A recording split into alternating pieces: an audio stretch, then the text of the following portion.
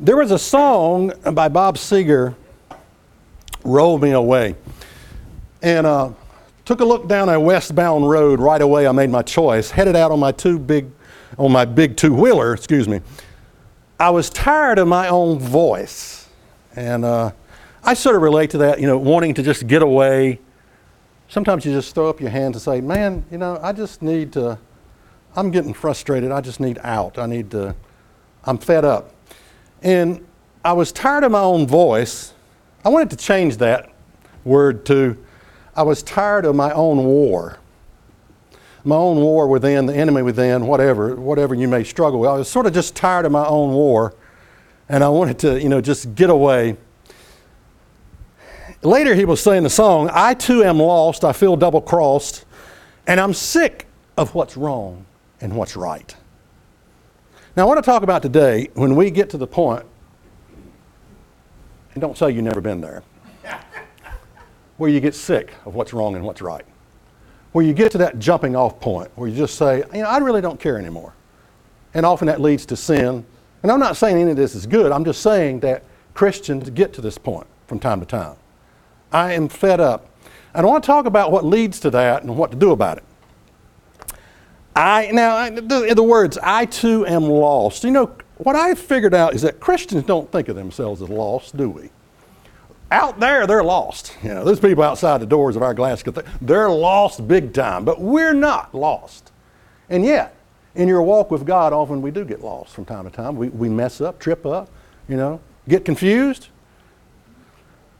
And there's a scripture that has always encouraged me. It's right here. But God commended his love toward us in that while we were yet sinners, Christ died for us. I'm encouraged by that. Why? Because sometimes I sin. If you're not a sinner, Christ didn't die for you. Put that in your pipe and smoke it. And again, what I've noticed is that religious people the sinners, they're out there. They're all those sinners out, but we're okay. A lot of Christians don't view themselves as a sinner. And yet, like the country western song, pretty good at drinking beer, we're pretty good at sinning from time to time. But I'm encouraged by this verse. But God commended his love toward us in that while we were yet sinners, Christ died for us. Think about this, we are imperfect beings trying to be like God. You talk about a challenge now. If you could set out the biggest goal you could imagine, the toughest goal you can imagine, imperfect beings trying to be like God, trying to mimic, trying to emulate God. That's what we're up against. Now, what imperfection looks like. Let me just tell you what imperfection looks like. You'll recognize this scripture.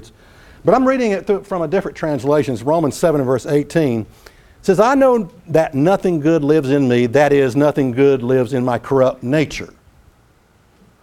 Although I have the desire to do what is right, I don't do it. I don't do the good I want to do. Instead, I do the evil that I don't want to do. When I read that, I think, that's sort of stupid. Sin is stupid, by the way. It's like, I don't want to do the good I want to do. Instead, I do the evil that I don't want to do. That's sort of, it's ridiculous, is it not? It's downright silly, stupid. Did you know that there are stupid people in the world? I know we don't like, well, you shouldn't say that, but God says foolish. God says presumptuous sin, which is stupid sin. I hope this doesn't offend anybody. I'll tell you, if you're doing this, we went to see our daughter. We were eating at a restaurant, St. Augustine or somewhere. I don't know, I forgot where she lives. Where does she live? St. Augustine? Okay. All right, in a town down there in a restaurant. We were getting ready to walk out. There was a deck that you could sit on outside. We were getting ready to leave, waiting for our chauffeur, Garrett, to bring the car around. Because you can't park in that town. I mean, you might as well just forget about it. Unless you want to pay $10. $10 to eat a meal. And the meal will cost you $100. But there was this guy sitting with a baby stroller. And the little baby sort of yapped out, and I thought, that sounds like a dog. That don't sound like a human being. And he said, Mama will be here in a little bit. And it was a dog in a tutu and in a baby carriage. Now, if any of you are doing this, hold on to your seats. Brace yourself. The high society woman comes up, white pants, high heel shoes, this thick. She comes out and he grabs the front end of the little stroller and they clop off, across the parking lot. Well, there was a guy eating his meal and somehow we made eye contact. And he said, "That's the stupidest," can't tell you the next word, "I've ever seen." He said, "You were thinking that, wasn't you?" I said, "Well," I said, "Yeah." He trapped me. I said, "I'm not," but I didn't want to say it, like you said it. But people do silly things, and usually life beats stupid out of you in your old age. It really does. It has a way of just beating it out of us. But it's not always true. Not always true. And Psalms 19 and verse 13, the Message Bible says, "Clean the slate, God, so we can start the day fresh. Keep me from stupid sins." The word in the King James is presumptuous. But there's all kinds of words in the Bible for stupid. Sin is stupid. And I have found it is healthy from time to time to look at the man or woman in the mirror and say, what I did was stupid. That sin I just did was stupid. It's healthy from time to time. Now, why do we get to the point in the first place where we get sick of what's right and what's wrong?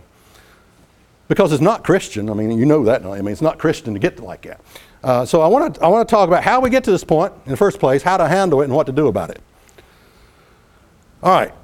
Why do we get sick of what's right and what's wrong? What causes us to get to that jumping off point?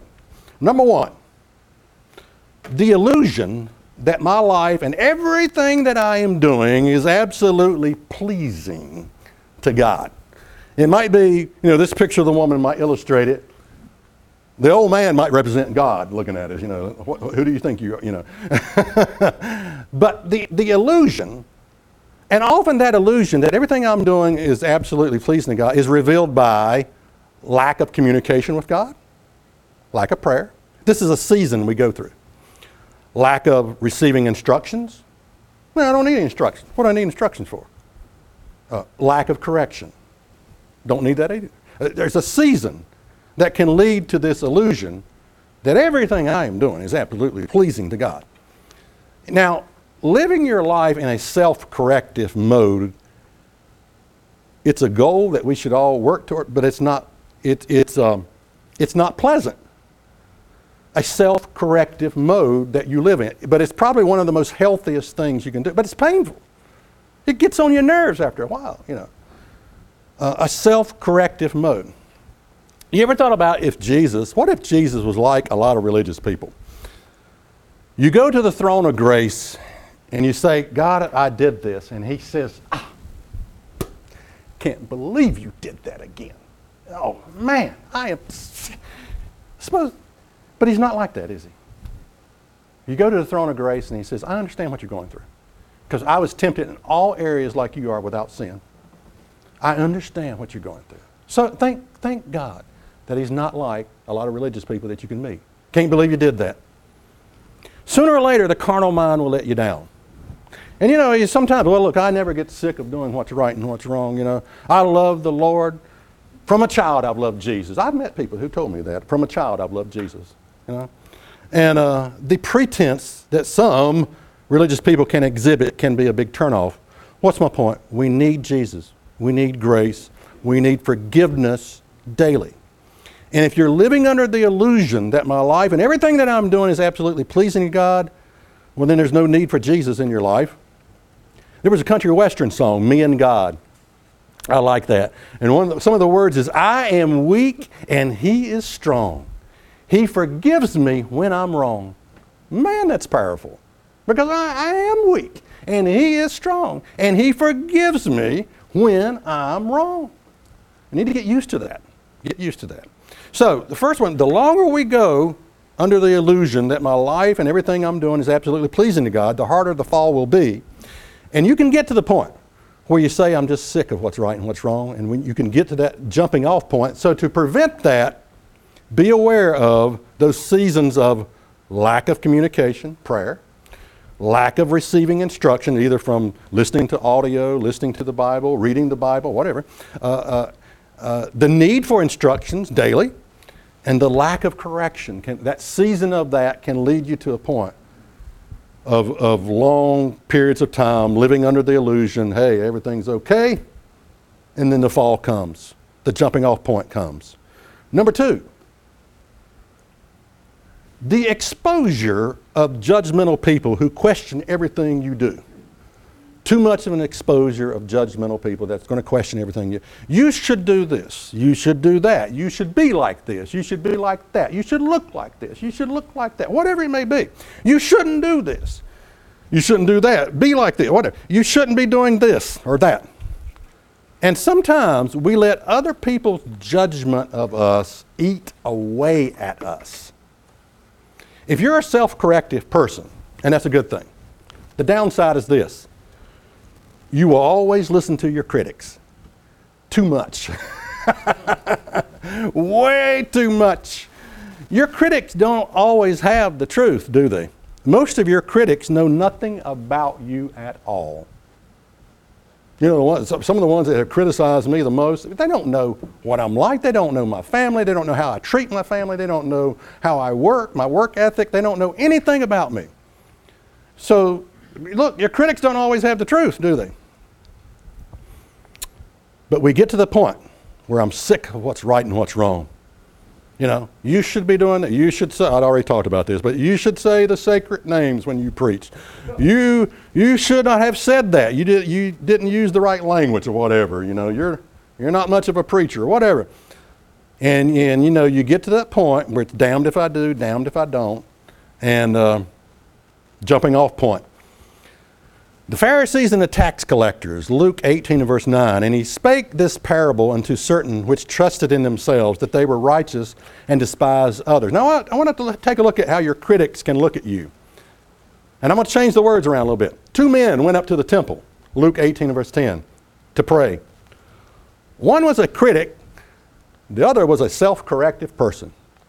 The critic stood and prayed thus with himself, God, I thank thee that I am not like other men, extortioners, unjust, adulterers, or even as this publican. I fast twice in the week. I give tithes of all that I possess. And the self-corrective person standing afar off would not lift up so much his eyes into heaven, but smote upon his breast, saying, God, be merciful to me, a sinner. Now we know the end result of that. We know who God accepted in this situation. It was a self-corrective person.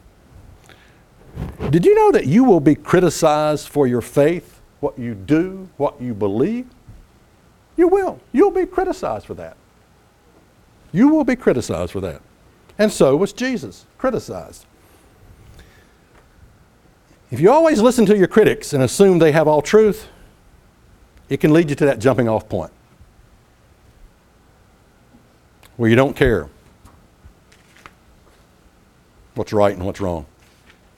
All right, jumping off point. Third one. Living in the appeasement mode, you're trying to please everyone. That can lead you to a jumping off point, you know? Constant appeasement of others leads to pain and more aggression, someone said. Sometimes it means you simply give in to others because you don't feel the fight is worth the effort. Perhaps you're constantly giving in to someone's nagging in order to avoid a full-blown argument.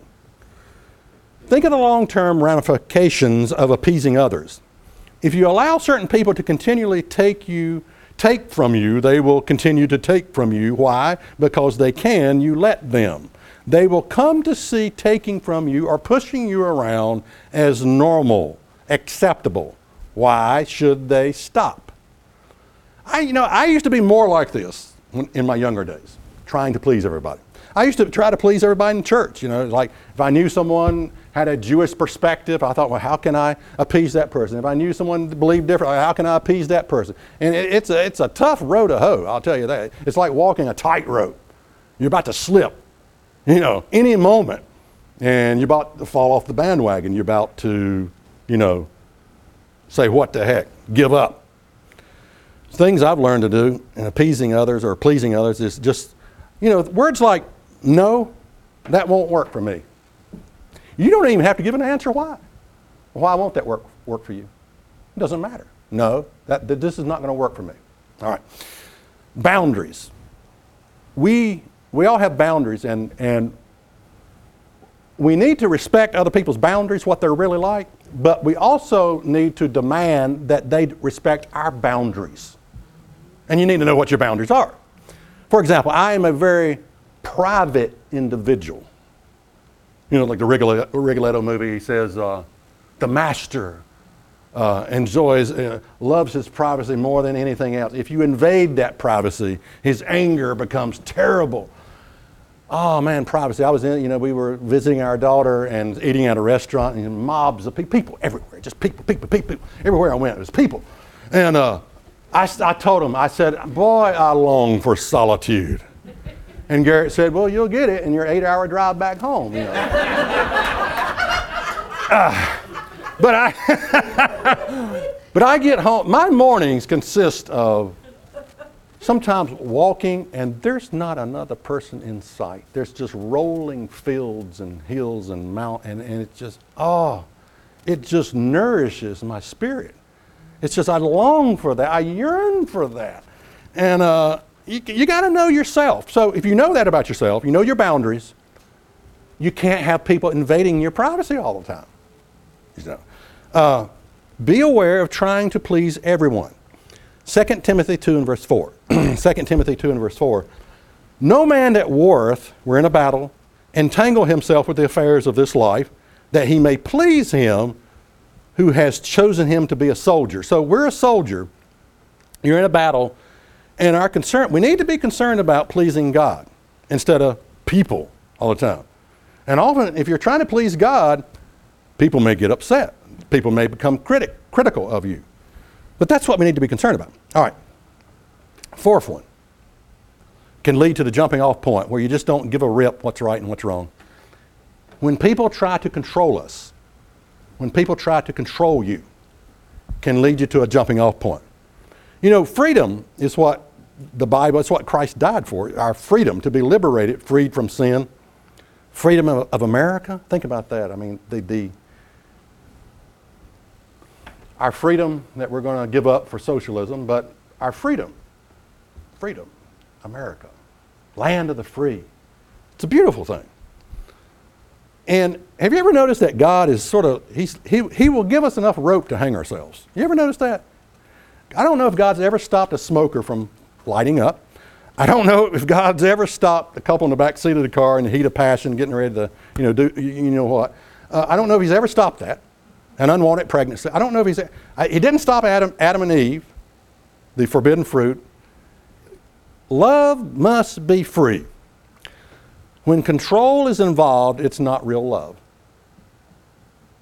So God does not control us. And it's a beautiful thing. It's beautiful.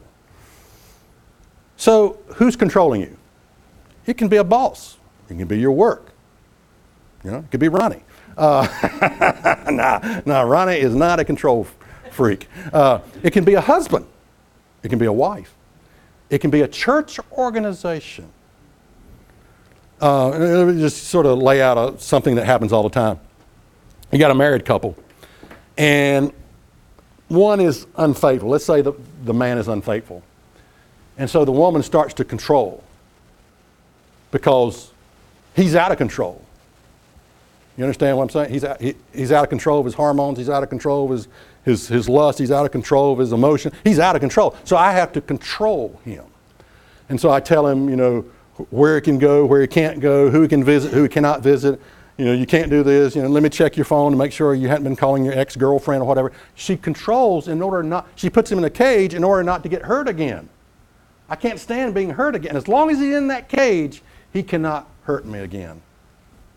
The problem is, control leads to the jumping off point, where you break out of that cage and you say, that's it, I've had enough, I don't care what's right and what's wrong, I'm going to go, the jumping off point. Control leads to the jumping off point. And think about it. Think about a church organization that totally abandoned their faith because it was controlling. I'm talking about one that we're familiar with, a church organization where the majority of the people abandoned their faith because it was controlling, telling them what they could do, what they could not do. Your women can't wear makeup or whatever it might have been. They abandoned their faith. You can't cage a person but for so long. That kind of control will lead to the jumping off point. So evaluate your life. Who's in control of your life? Who's in the control? Hopefully God is in control. But even that, I say God's in control. Well, God, He does not He does not wish to control us. Love must be free. So these 4 points. I'm sick of what's wrong and what's right. It can lead to 4 points. The longer we go under the illusion that my life and everything I'm doing is absolutely pleasing to God, the harder the fall will be. And you'll get to the point where you say, I'm sick of what's right and what's wrong, jumping off point. Be aware of the stages of life we can go through, seasons of lack of communication, lack of receiving instruction, the need for instruction and lack of correction. 2, the exposure of judgmental people who question everything we do. Be aware of your critics and how you handle them. 3rd, trying to please everyone. Be aware of that. 4th, when people try to control us. All right, to conclude, Jesus said, be ye therefore perfect, even as your Father which is in heaven is perfect. I want to give you my opinion of what that verse means. Because, the verse perfect means mature or whatever, but it basically means what it says. Be ye therefore perfect. Here's my interpretation. Be committed to the cause that God has called you to.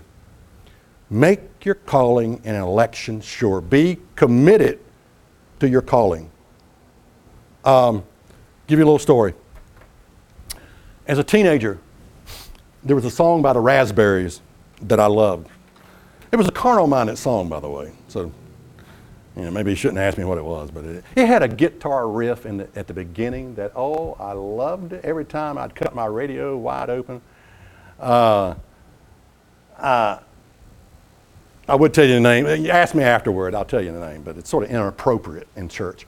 But, I'd cut it wide. I loved that guitar riff. Well, at age 50, I said, I'm going to learn to play it if it kills me.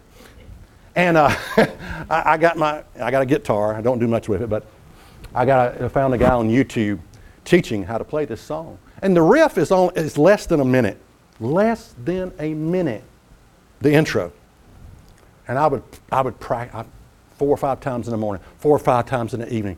Thousands of times of practice. Thousands. And when I'd play it, if I played it today, I'd still miss a chord or two. And it was about that time I watched a documentary on the Beach Boys, Brian Wilson. And they said Brian was a weird guy. I mean, while other guys were chasing girls and cars, he was aloof to himself, and he would stay in his room, in my room, 8 hours a day until the sound that was in his head came out on the keyboard. And to other people thought he was strange. He was an oddball. He was weird because he didn't associate till that was in his head. So I heard that story. I knew how hard it was for me to get this right. And so I was working on a job, and the woman owned the house. She said, "Let me introduce you to so-and-so." He was a lead guitar for some, Percy Sledge. She started naming off bands that I knew. Long hair hippie guy. Yeah. And I said, I told him my dilemma. I said, look, I've been practicing this and I said, I can't get it right. I said, what does it take to get good at this? And without hesitation, without blinking an eye, he said, you got to be possessed. Now, when he said possessed, don't go there. He was not talking about demon possession, rock and roll. He was talking about you got to be committed to the cause. Committed to. And I thought, wow, you mean these people, that's what they do, who are really good? I mean, and I thought, well, I got to make a living somehow. I can't fiddle with this guitar 8 hours a day. But